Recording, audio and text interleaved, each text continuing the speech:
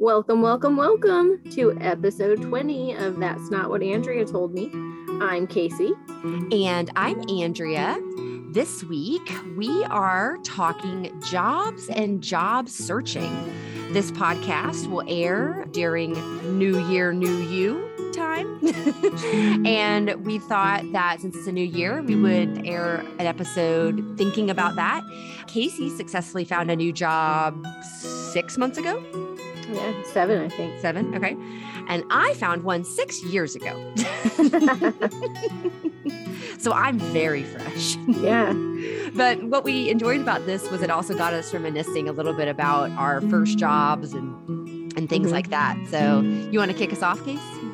Yeah. So we'll talk a little bit about the jobs we had first. So I think my first job, I was about 15. It was a summer job doing filing for the company where our mom actually still works. Yeah. She's been there a long time. And then the several consecutive summers after that, I worked at the company where Andrea was working. Mm-hmm. I think initially just doing filing and office work, and then eventually working in collections. Yeah. Which was really super fun. Builds character. It did. It certainly did that. And then in college. Can I say a quick aside? Yeah. And correct me if you think I'm wrong, but in my memory, you and I were having lunch one day at that company when we were both on our phones or whatever. I feel like we were having lunch at my desk, and you were like, "Oh my gosh, this friend of mine got a dog that she shouldn't have gotten, and now she's having to get rid of it." And I was like, "Oh my gosh, let me see." And that dog turned out to be my sweet baby Wei. I think so. At a minimum, we spent a lot of time that summer talking about you getting another dog, what you would name that dog. Right. All of that. Yeah. But that would probably work out because then I would have gone back for school and then brought him back. Yeah, a few weeks later. Yep, exactly. So that's one of my fondest memories of us all. Yeah. But continue. When I was young and I could just up and spend 11 hours in the car at a moment's notice. Bringing me a dog. Yeah. Then in college, I got a work study, but unlike everybody else's work study, which was, these super kind of lightweight jobs where you could work or sometimes you could also study, I got a job in now I can't think of what it was called, but it was the department of the college where like all of the repairmen worked. Yeah. I guess it was operations. We call it physical plant at Montevallo, but I feel like it's one of those two usually. Yeah, I think they called it operations. But so I had to take in work orders and close out old work orders. So I actually had to work all the time. Yeah. Which wasn't great. Usually around finals, they'd cut me a little bit of slack, but I think also because I had already had real jobs where I was expected to work, it was weird to me to like just stop doing that and do what I needed to do. Yeah. Then when I graduated college, it was the kind of tail end of the recession. So the job market was really rough and I didn't know what I wanted to do, where I wanted to be. I was living in Alabama. So I got a job.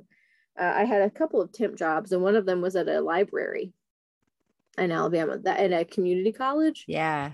And that one was really interesting. I think it was only like a week or 2 weeks of work. It was like a very specific task that we were assigned, but it was just really eye-opening into people's different experiences. A lot of people were coming into this community college without any basic computer knowledge.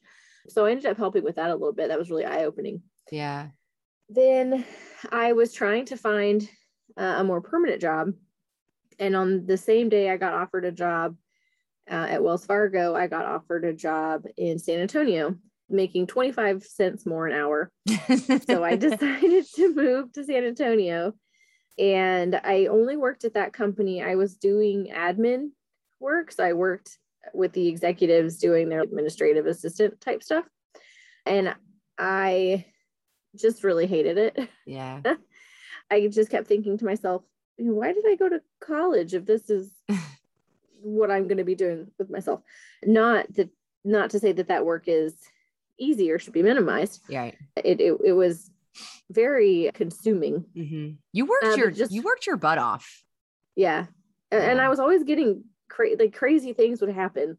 Yeah. Like the executives needed to go to India to visit the places where they were outsourcing, but they hadn't gotten their visas. So I had to fly to DC to get their visas. But one of them was in New York. So I had to go to New York first to get his passport. It was like crazy things. Yeah.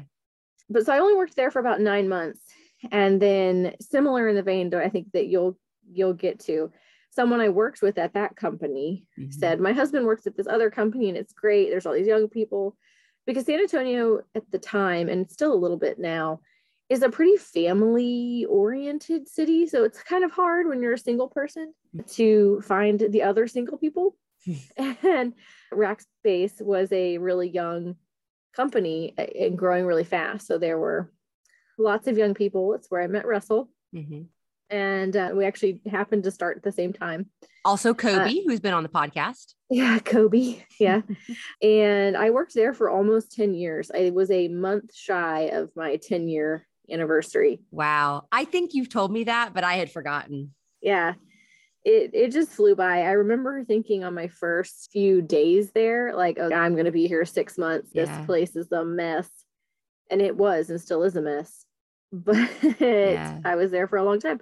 And I had a lot of really great opportunities there, especially when they were growing a lot. When I was pretty new, right? You could take a lot of courses. It was almost like auditing a course. You would go to these community colleges and it might only be a week or so, but it was like a really in-depth kind of quick course kind of thing. And I got to do a lot of that, but the time had definitely come. Yeah. And so we'll get into my job search that led me to my now company later, but that is your journey. I got to where I am. Yeah. I love that journey for you. Thank you. Yeah. So my first job was tutoring, and Casey and I couldn't remember how exactly I got that job. I believe it was a teacher at our high school. I think somebody knew that somebody was looking for a tutor, and I don't know if they've reached out to me. I don't remember exactly, but what ended up happening is I got the first tutor job and that went really well. And so then I got a second tutor job from that. And then I think I even got a third one. And then one of the kids that I was tutoring, I also babysat him and his little brother on occasion. And I loved doing that, which I guess should come as no surprise now that I tutor for a living. But one of the things that was really cool about that is the first family that I started tutoring for, they were the children of a very prominent, famous Houston news anchor, former news anchor. So it was very exciting to be like, I tutor so-and-so's kids. But that was a lot of fun. And then while I was tutoring, my good friend, Vicky, who we might want to have on the podcast at some point, she had gotten a job at Hallmark and they were looking for somebody. And so I said, okay, I'll go work at Hallmark. So I worked at Hallmark for a while. I can't remember. It might've been a year, maybe, but I don't know that it was too long. Just doing cash registers and stocking and things like that. Yeah. I did forget to mention my stint in retail. Oh, I worked at Abercrombie. Oh, that's right. I always forget about that. Yeah. Me too, apparently. Yeah. So tutoring in Hallmark through high school. And then I went to college and I pledged a sorority. And one of my sorority sisters was just talking one night at dinner or something about she waited tables and they needed somebody. And did I want to apply? And I said, okay, sure. So I applied and I ended up waiting tables at that same restaurant my entire college career. And I believe I started in a summer. And then what I did when classes started is I just worked a double every Sunday. So I would go in at 9 or 10 in the morning. I'd be done at 9, 10, 11 o'clock at night, just depending. And I did that for years and it was great. That was my spending money. So, and I liked it. But you also would work like you would take a lot of other shifts, right? I'd pick up shifts. Yeah. But like once I got on that double on a Sunday shift, like that was my shift. So then it was just kind of like, if somebody needed me to work, I'd do it. But yeah. You know, can you imagine doing that now? No. Being on your feet that long? I know. And the restaurant where I worked, so it was in Austin, y'all, and Austin's very hilly. And this restaurant, it's on a lake, quote unquote. It's more of a river kind of a thing, but the restaurant is multi-level. So if you were lucky of sorts, you got a station down in what we called the pit, which there were 3 sections in the pit. And people like to sit there because the views were incredible. But sure. You went down. So from the kitchen, you had, first of all, is the furthest from the kitchen because the kitchen was kind of to the front and to the side. You had to go all the way through the top level section. And then you went down, I believe, 2 stairs to the middle tier. And then it was 4 stairs down to the pit. And so, I mean, like I said, it was a good section because you were hopping, always busy. Yeah. But that's one of Dad's favorite stories is I was working one night and it was late. Somebody came in. I think we closed at 9 on Sundays and somebody came in at like 8:30 or something. So they were one of the only tables in the restaurant. Most of the other wait staff were cleaning their stations and all that. And I am left-handed. And so I carried my trays with my left hand and I was hustling down to the pit and I slipped and fell. And so, it was a 2-top. And so then both those plates fell, clattered, but my friends saw it immediately, ran back to the kitchen, said, remake that ticket. I mean, by the time I stood up, gathered those plates with help from people and went back to the kitchen, a new tray was already ready for me. So these people didn't, sit for too long, but when I walked back, they were like, well, you were holding your tray with your left hand. That was the problem. It's like, yeah, that was the problem. Not that it's 8:30 and I've been on my feet for 12 hours running up and down these stairs and also people just slip. But so that was a fun job. I liked it a lot. I really think people should wait tables. I really feel passionately about that. I'm going to encourage your children to wait tables. It's really good experience. I mean, I guess really anything in the service industry is, but yeah, but there's something a little unique about waiting tables. And I don't know if it's like the pressure.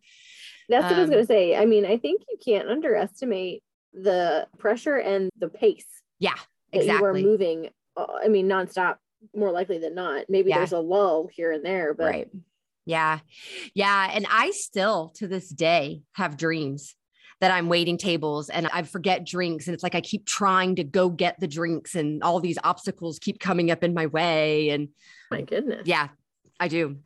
And so I'll also tell our listeners. So my restaurant was a barbecue restaurant and I still enjoy barbecue some, but because every Sunday night I would leave just smelling like a barbecue pit and it wouldn't come out. Like I would occasionally I'd be off early enough to go meet up with friends and I'd run home and shower, but it just didn't make much of a difference. Like my hair just smelled like barbecue sauce for like a day or two. Well, I mean, but think about it. I was there for 12 hours, Yeah. Yeah. But yeah, so I really enjoyed that. So I did that all through college. And then I was dating someone who already had a job at the Texas Capitol for the 2005 legislative session as a legislative aide. And he did some searching to figure out who was still in need of some staff and found an office that he thought I would enjoy working for. And, figured out where I needed to apply, what I needed to do. And so I sent in my application and then what became an administrative aide for a representative out of Pearland. I also loved that job. And I loved my representative. She was one of the best people. You just meet people that you're like, this is a good person. And she has told me one of my all-time favorite jokes because it was while I was working for her that I got Willie. It was the chief of staff, our legislative aide, and me. And then our representative. And so, very, very small office. And so I had told them I was looking for a dog and my chief of staff had gone on Pet Finder and was looking for pug mixes for me. And so I got Willie. And when I told her that, so keep in mind, this woman was probably 76 at the time, I think. She was a former school teacher, but she just had a wicked sense of humor.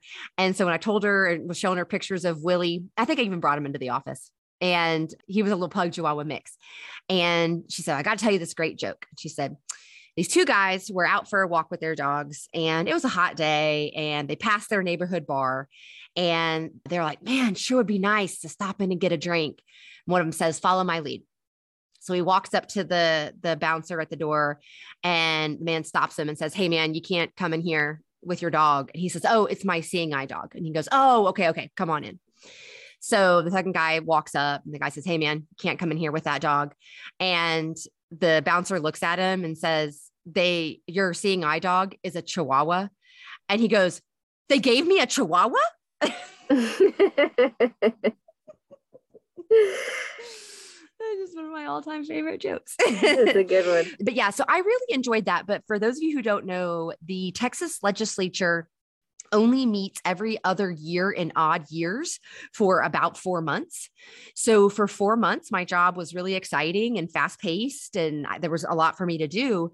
But once the legislative session ended, it just slowed way down, and they kept me on, which was really nice because not everybody did that. A lot of people would let their full-time staff go after the session ended, but they kept me on, but I wasn't as fulfilled. And at that point, I was ready to move back to Houston. So I encouraged my boyfriend at the time to move back to Houston, and I found my next job so I went to the University of Texas at Austin, and there was like a Longhorn network. It was like a listserv kind of a thing. Yeah, it's Longhorn Network. No, that's like our TV network, I think. Oh, that's right. Yeah. No, there was some kind of online system where if you were a Longhorn looking for a job or looking for someone to hire, you could post here. And that's how I found the job at the finance company that Casey ultimately worked at in the summers. And the reason so it was two owners, and one was a Longhorn and one was an Aggie. And so they had posted to both. So I worked at that job for 2 years and it was good experience. I was doing account management. So got pretty good at picking up the phone and calling and talking to people.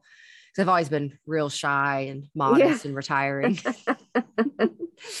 But I liked it, but it was a very small company. And I don't know, I didn't really love that so much. Then the company that mom was at back when Casey got her first job that she's still at today was hiring. And so I applied and I got that job. I worked there for 3 years and then I wasn't super happy and I started looking for another job. And then I said, wait a second, if I don't use my GRE scores, they will expire and I will have to take the test again. So perhaps it's time for grad school. So I went ahead and applied and got in. And then while I was at University of Houston getting my PhD, I was a teaching assistant.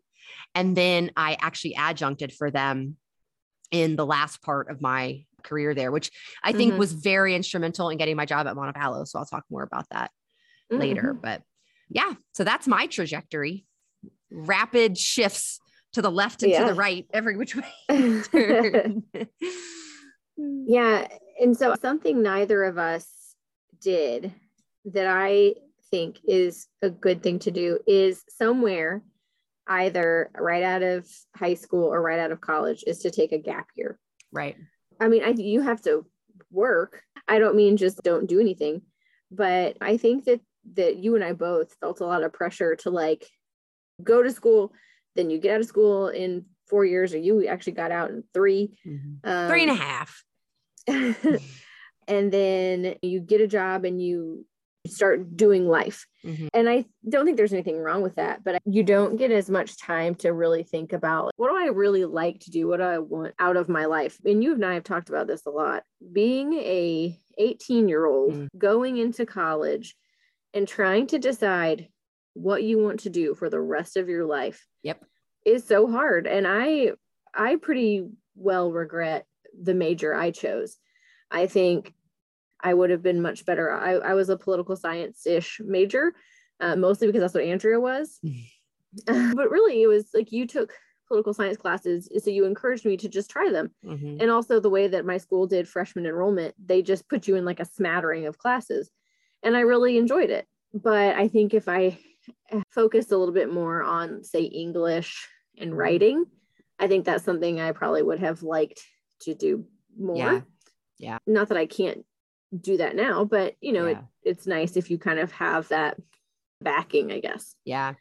I just want to say, I actually had this exact conversation with, I teach a freshman intro class called First Year Experience. And we had their last class yesterday. And I can't remember exactly what question I asked, but I asked the group something. And one student said, I know for certain I'm not going to be a music education major anymore. Like, it is not for me. And so I guess I'll become undeclared for a while I figure it out. And I said, good for you. And I said exactly what you just said. I said, it is absurd to expect an 18-year-old to know exactly what they want to do and exactly what they're passionate about. And so then I was telling them, like, this is kind of the beauty of our curriculum at my school, right? Is that we have this wide swath of general education courses that we have students take. And I think there's two ways of looking at it, right? One way is I got to get through these classes to get to the things I like, or you can think about it like, that I'm going to expand my horizons. I'm going to see if anything else piques my interest. And then if so, I can explore that further. So that's what I told her. I said, just go into all of your general education classes with that mindset, right? Of like, maybe this is the next thing for me. Let's see. But then also similarly to what you said, so I took 6 years in between undergrad and grad school. I don't necessarily recommend that, but all of my students that come through my door and we do advising, I tell them when they're uncertain, when they're graduating, I say, take a year, work, rest, recoup. Like, your senior year of college is hard and it's just very, brain thinking heavy, and so I'm like, just go make some money, go get out into the real world. And who knows what you'll ultimately decide. And I've had a few do that and they're glad that they did. So I do think that there's some virtue in that. Yeah. Part of what gets hard, especially if you take as much time as you did, is the more you become accustomed to your salary, the harder it is. And even with the new insurance stuff, you would have aged out of being on parental insurance at that point. Yeah. So there are those considerations. Absolutely. So factoring that in is important. That's why I say a year, maybe 2. Yeah. I mean, that's precisely what got me into trouble. Is I went from making a decent salary, all things considered, to making none salary. And like literally my first year, right? Because I didn't have a TA-ship my first year, but I liked wine and I had a car, and actually my car was paid off. I paid my car off. I made my last payment 10 days before I started school. Oh, wow. But I kept that car, right? So then, anyways, so it just was very hard to. Yeah, but you had a house. Yep, I had a house. And you have to live somewhere. Yep, exactly. So, but we digress. So you were saying something. We're just talking about how I do think there's that sweet spot. Yeah. So to your point, it needs to be a year, max 2. Yeah. Before or after college. And the reason I do think before is 4-year college is not for everyone. It's not. I can say that with 100% certainty. And there is absolutely nothing wrong in taking a different path, whether that's doing an associate's or going to a trade school. Yep. Especially if working with your hands brings you joy. Yep. Don't go to college and study history. That's just a waste of your time. Yeah. So that's the part of this about figuring out what you want to do. But then beyond that, and you've experienced a lot of this, obviously, with the kids you're advising and all of the kids that you see.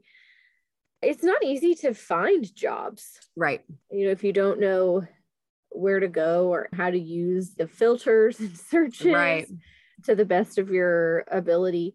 Yeah. And it's all changing so much. Right. In the last couple of years with COVID, a lot of industries and opportunities have become open to people that probably wouldn't have been, because before, whether or not the job needed to be in person or not, it just was.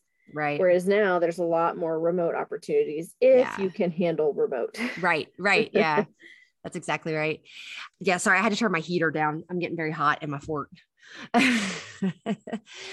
You said something I wanted to pick up on. Remote opportunities? No, something you said before that. Oh, using job searches? Oh, yes. So, I was going to say that I feel very fortunate in that the bulk of the jobs that I have gotten, I mean, I got them on my own merit. I don't mean to say that, but I found out about it because somebody in my network said, my company is hiring. Do you want to apply? And so I think that that's really valuable. And that's something I kind of want to I should maybe talk to my students a little bit more about. I talked to my first year experience students about networking and the importance of networking. And I always tell them, you just never know when knowing someone will matter.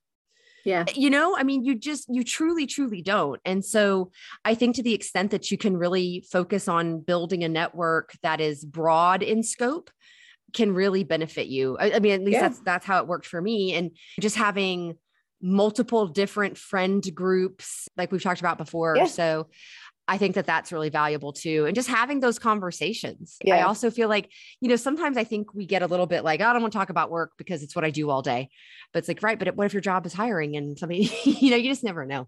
Networking is really hard. Yeah. I don't think that's talked about enough. Right. And some colleges do a lot better than others in helping their graduates find something. That is not something Birmingham Southern did at all, especially if you were not planning on staying in the state and city.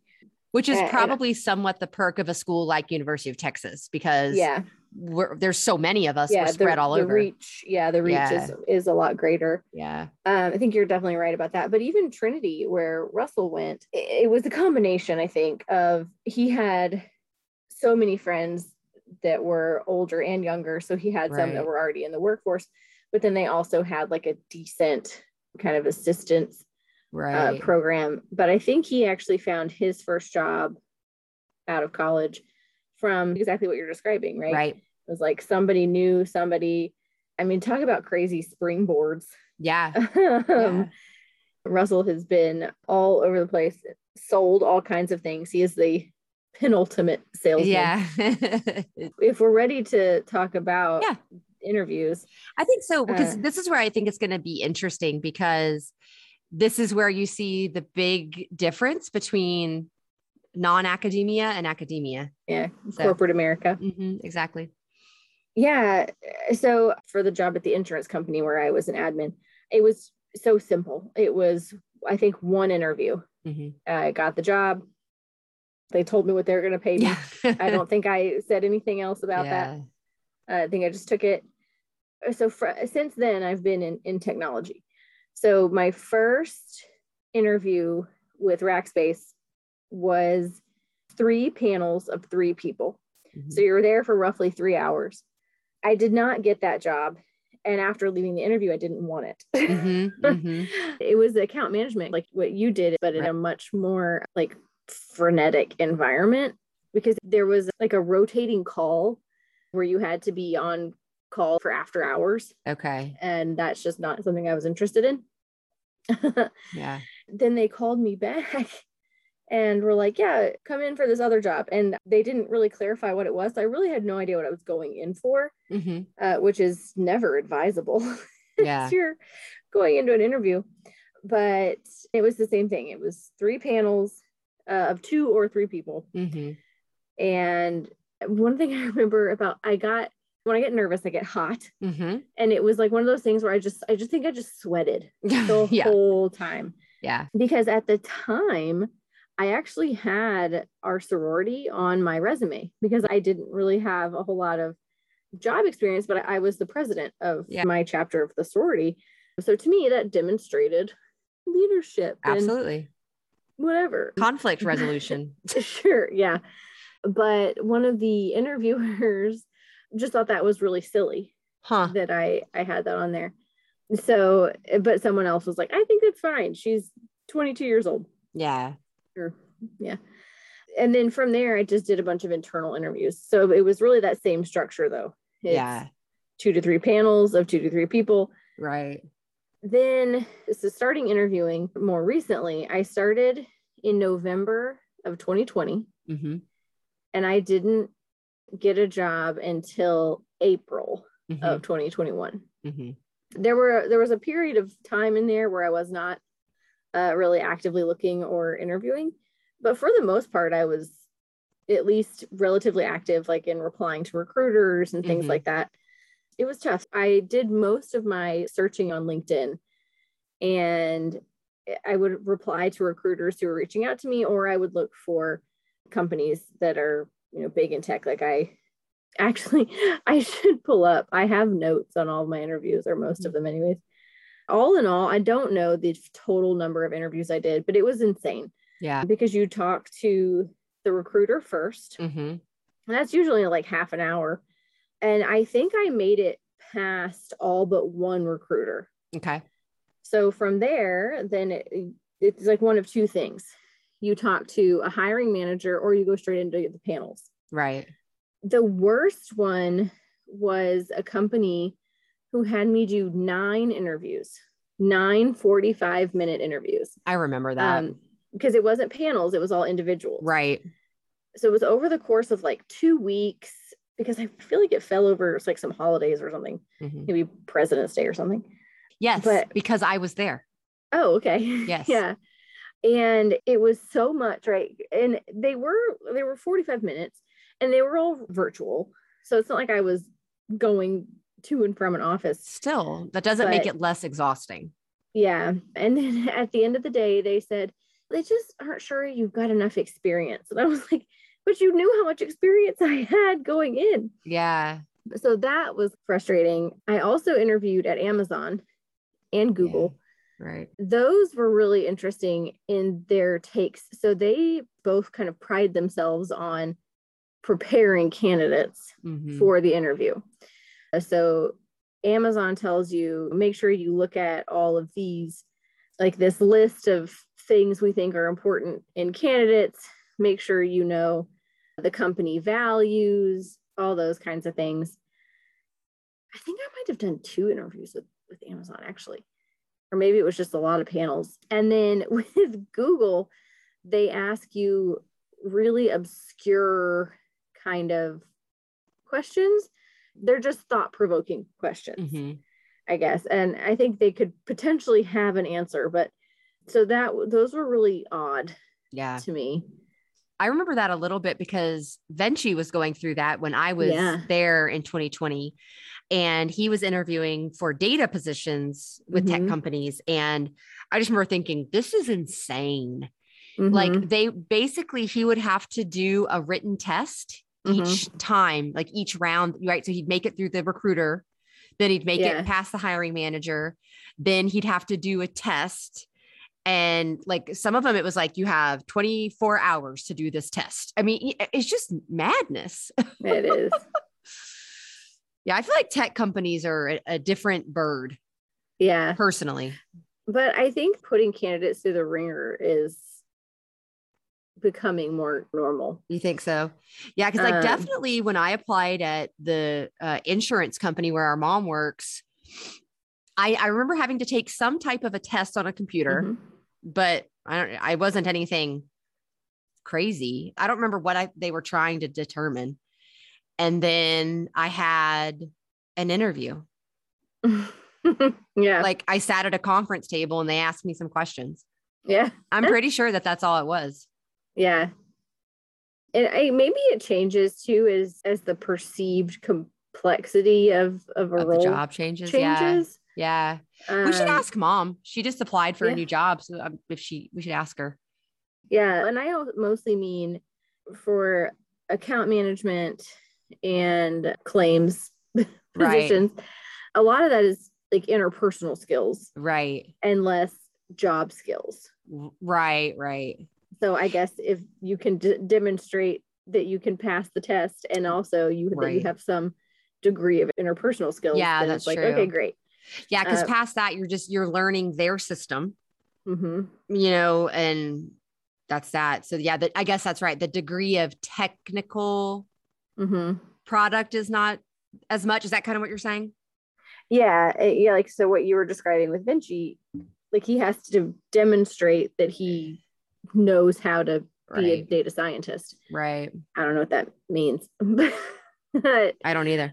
I get into a weird spot with what I do because it can be highly technical or it can be more strategic. And I tend toward the strategic side. Right. Because I, again, was a political science major, not a IT major. Yeah, right. But yeah, that whole process was just grueling. And that was actually one of the things that I liked with the company where I landed, is that it was like a 3-stage process, but they were short. It was like a 30-minute hiring manager meeting.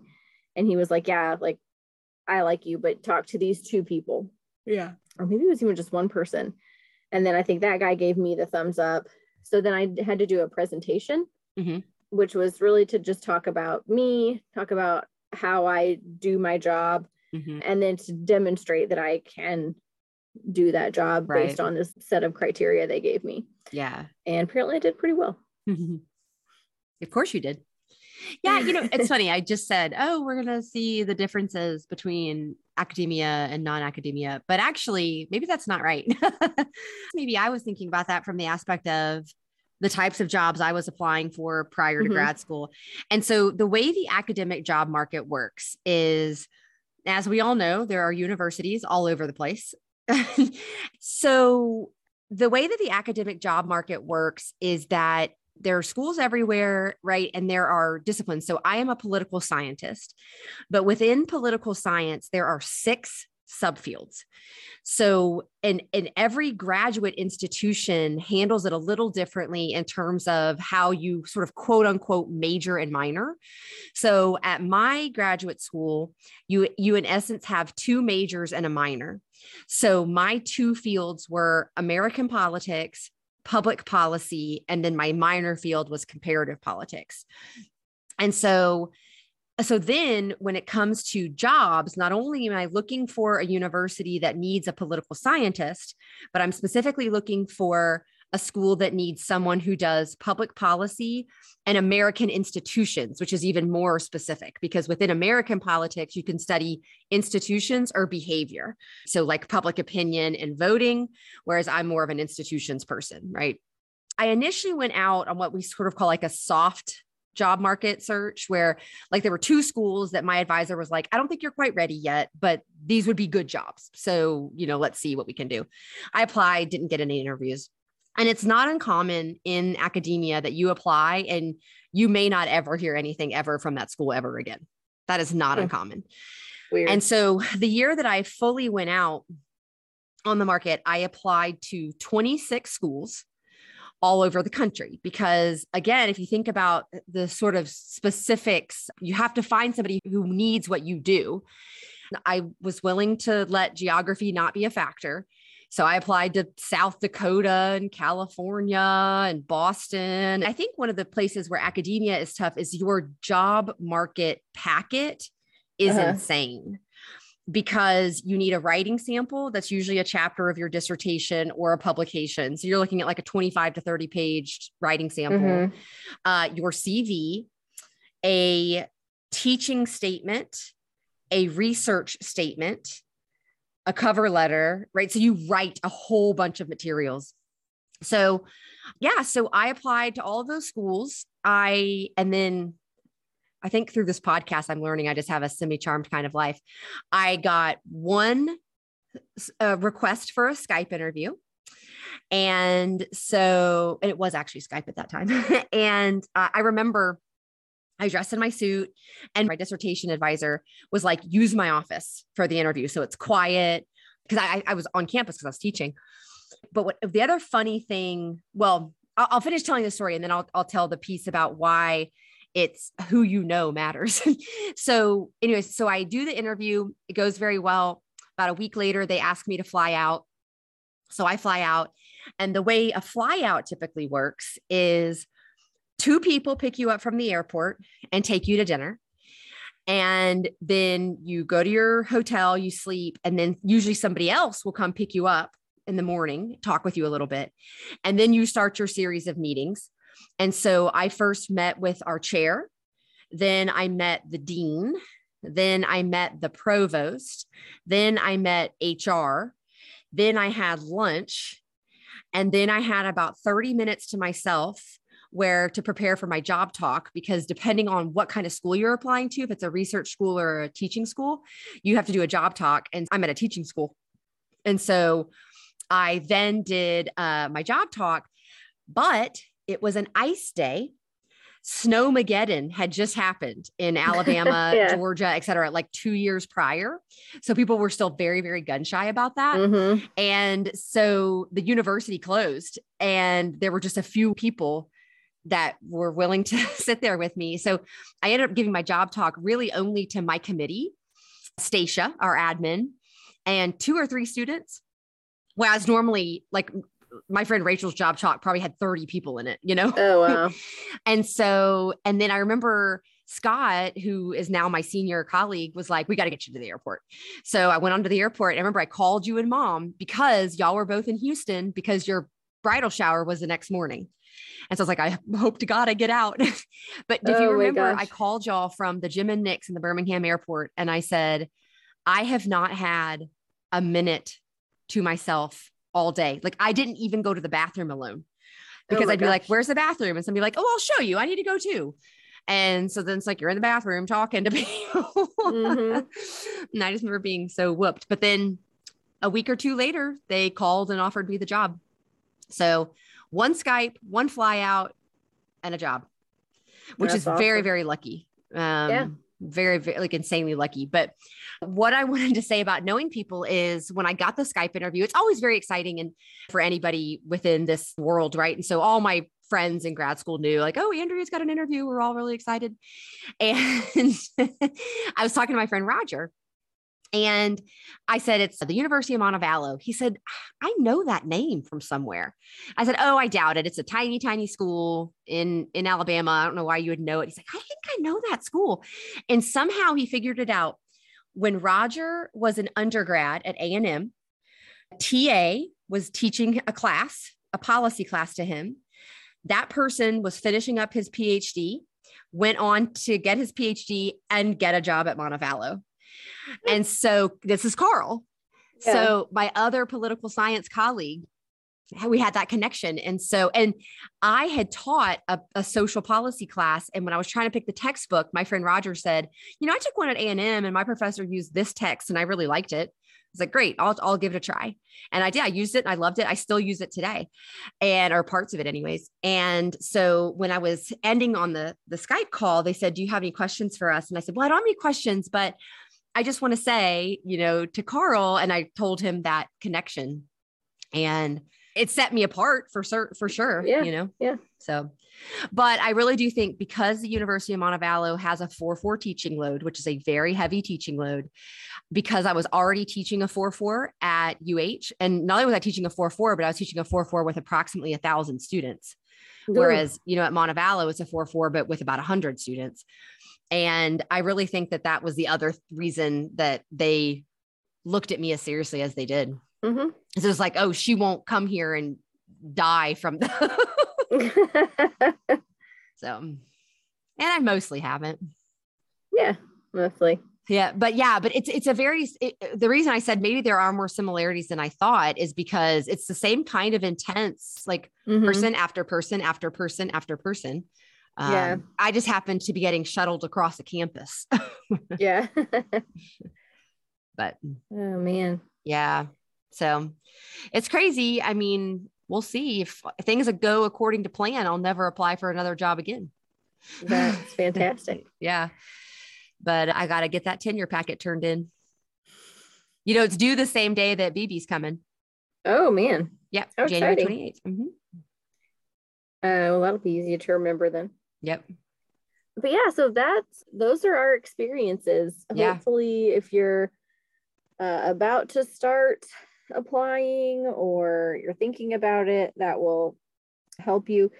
When we talked about this episode back in January of last year. Sure. I had all kinds of things fresh in my mind that I mm-hmm. wanted to go on a diatribe about.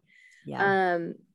But now I have been interviewing people to come to my company. Yeah. So now I have diatribes on the other side, which is yeah. Update your resume. Yeah. I don't necessarily hold with that you have to tailor your resume to every job you apply for, which is a thing people say now, but Right. there were several where the person's latest position like wasn't even what was listed first. That drove me really crazy. Yeah. And I think it's important to look professional. So like you were talking about wearing your suit on your Skype interview. When I was interviewing, I didn't wear a suit, but I wore a blazer. Mm-hmm. It was business on top, party on the bottom. Sure. Probably sweatpants on the bottom. That's how most of us live our lives these days. Yeah. I do think that's important. Is it the most important thing? No, but does it, to your point, if it's a close race, you want to have those things that are going to set you apart. Yeah. And then something we didn't talk about is, and not that this is my strong suit by any means, is negotiating your salary and knowing your worth. Yeah. Let's save that for a podcast that we release near Equal Pay Day. Okay. Which is during Women's History Month. I like it. Yeah. Because I think we've gone a decent. Yeah. I forgot to start our timer. So we've just been talking. Just talking. It's what we do. Well, Little Bit, I'm glad that you took the route where you make a lot of money, so I don't have to. I'm happy to contribute what I can while I can. And we do want to remind everybody that we are always taking topic suggestions. You can email them to us at tinwadampod@gmail.com. That's not what Andrea told me, just abbreviated. Or you can slide into our DMs and or just follow us on Instagram at tinwadam_podcast. We also post fun pictures. We've been talking about the forts a lot lately, and there will be some forthcoming fort photos. I've got the evidence. So please follow us, send us an email, reach out to us. Many of you have our phone numbers. You could also text us. All right, Little Bit. True. Love talking to you. All right. Love talking to you. All right. Love you. Bye. Love you. Bye.